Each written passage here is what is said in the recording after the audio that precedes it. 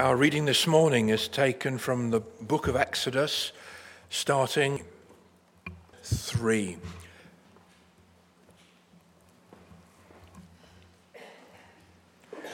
Then Moses went up to God, and the Lord called to him from the mountain and said, "This is what you are to say to the house of Jacob, and what you are to tell the people of Israel. You yourselves have seen what I did to Egypt, and how I carried you on eagle's wings and brought you to myself.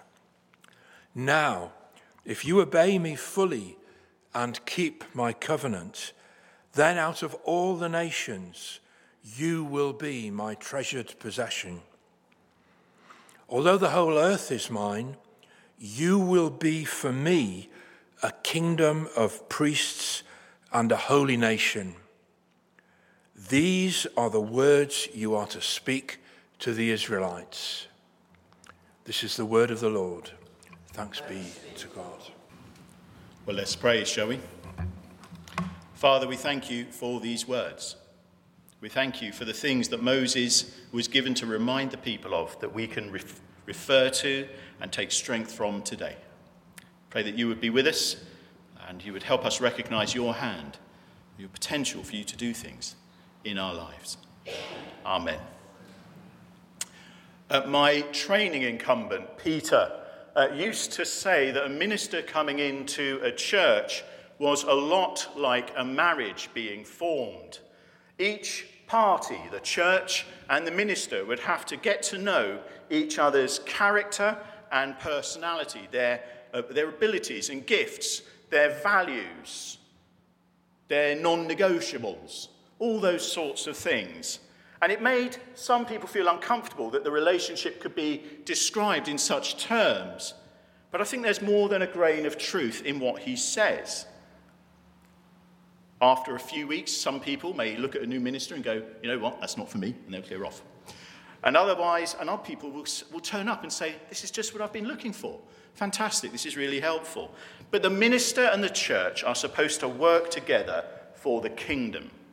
And the reason that I mention that is because this passage is really helpful for us all at this time.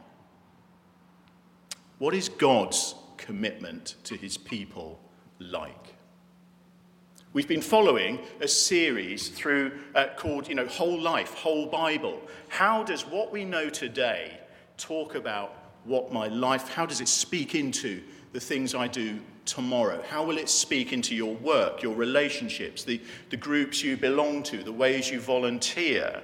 And a lot of it is about how we think. And a lot about how we think is influenced by what we know about God. So what we learn about God here? How can it help us? Let's have a quick look, if you've got your Bibles open, Exodus 90. It's not a long passage, and I was joking earlier with Jill and Julie that I'd lost pages 15 and 16 of my talk. No such luck. But I didn't find them. But there we are. So Israel has been rescued from slavery in Egypt. We read in verse 1 of chapter 19, "In the 3rd month after the Israelites left Egypt." So they'd left a world in which they were slaves, in which they were oppressed, and I think there's good evidence to suggest they were joining in the worship of the Egyptian gods as well. And so God, in his response to where they were and their cry, because this just wasn't what they were hoping for, was to go and rescue them. That's a fantastic story. I actually think it's really done well in the DreamWorks film Prince of Egypt, but read it yourself as well. It is really, really good. And God calls them to him, and he wants to just re-establish his relationship with them, because many of these people would not have known him. The people that God had made the promises to before were long gone. They've been in slavery for years. And somehow God feels like a distant memory. Where is he? How did he, what was he doing? And so he's done this dramatic rescue to pull them out of slavery and oppression and he's now introducing, if you like, himself to them. He's saying, this is what I'm like. And they're being called, they're being invited to make a promise about how they're going to live with him. How they're going to live with him. Now, this is particularly relevant to perhaps 2 or 3 people in this congregation here right now, but a serious promise that I've recently sort of shared down at Thorney, taking weddings there, is I, insert name here, take you, insert name there, to be my wife or husband, to have and to hold from this day forward, for better, for worse, for richer, for poorer, in sickness and in health, to love and to cherish, till death us do part, according to God's holy law. And I think that's a really powerful set of criteria, isn't it? It's a really important set of promises and vows, because it reveals the character that's involved and the intention. What is this person going to do, and what are they going to be like in order to do it? So when we read about God here and describing his work to the Israelites, we have a sense of the qualities and the things that he wants to achieve. And we read these wonderful words, don't we, about how this is what you're to say. You yourselves, verse 4, you yourselves have seen what I did to Egypt, how I carried you on eagle's wings and brought you to myself. Now, if you obey me fully and keep my covenant, then out of all nations you will be my treasured possession. Although the whole earth is mine, you will be for me a kingdom of priests, a holy nation. It's really enormous, isn't it? God's character and his intent for his promises. God's character and intent towards us.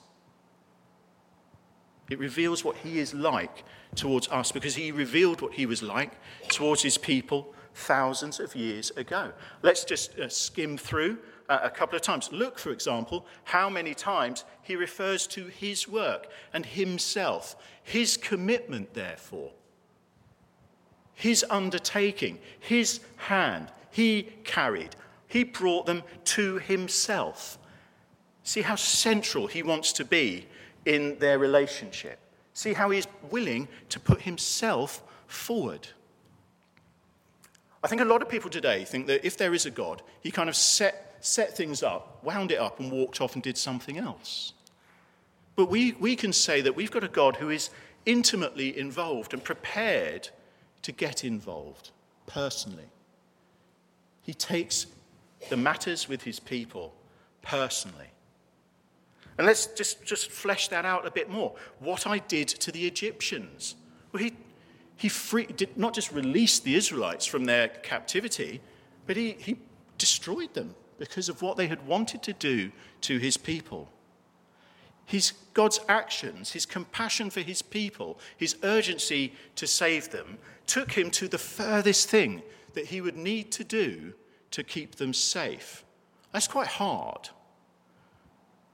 But he needed, in Exodus, it talks about him demonstrating to Egypt and their gods what this God was like, what the God of Israel was like. And he would do anything for his people.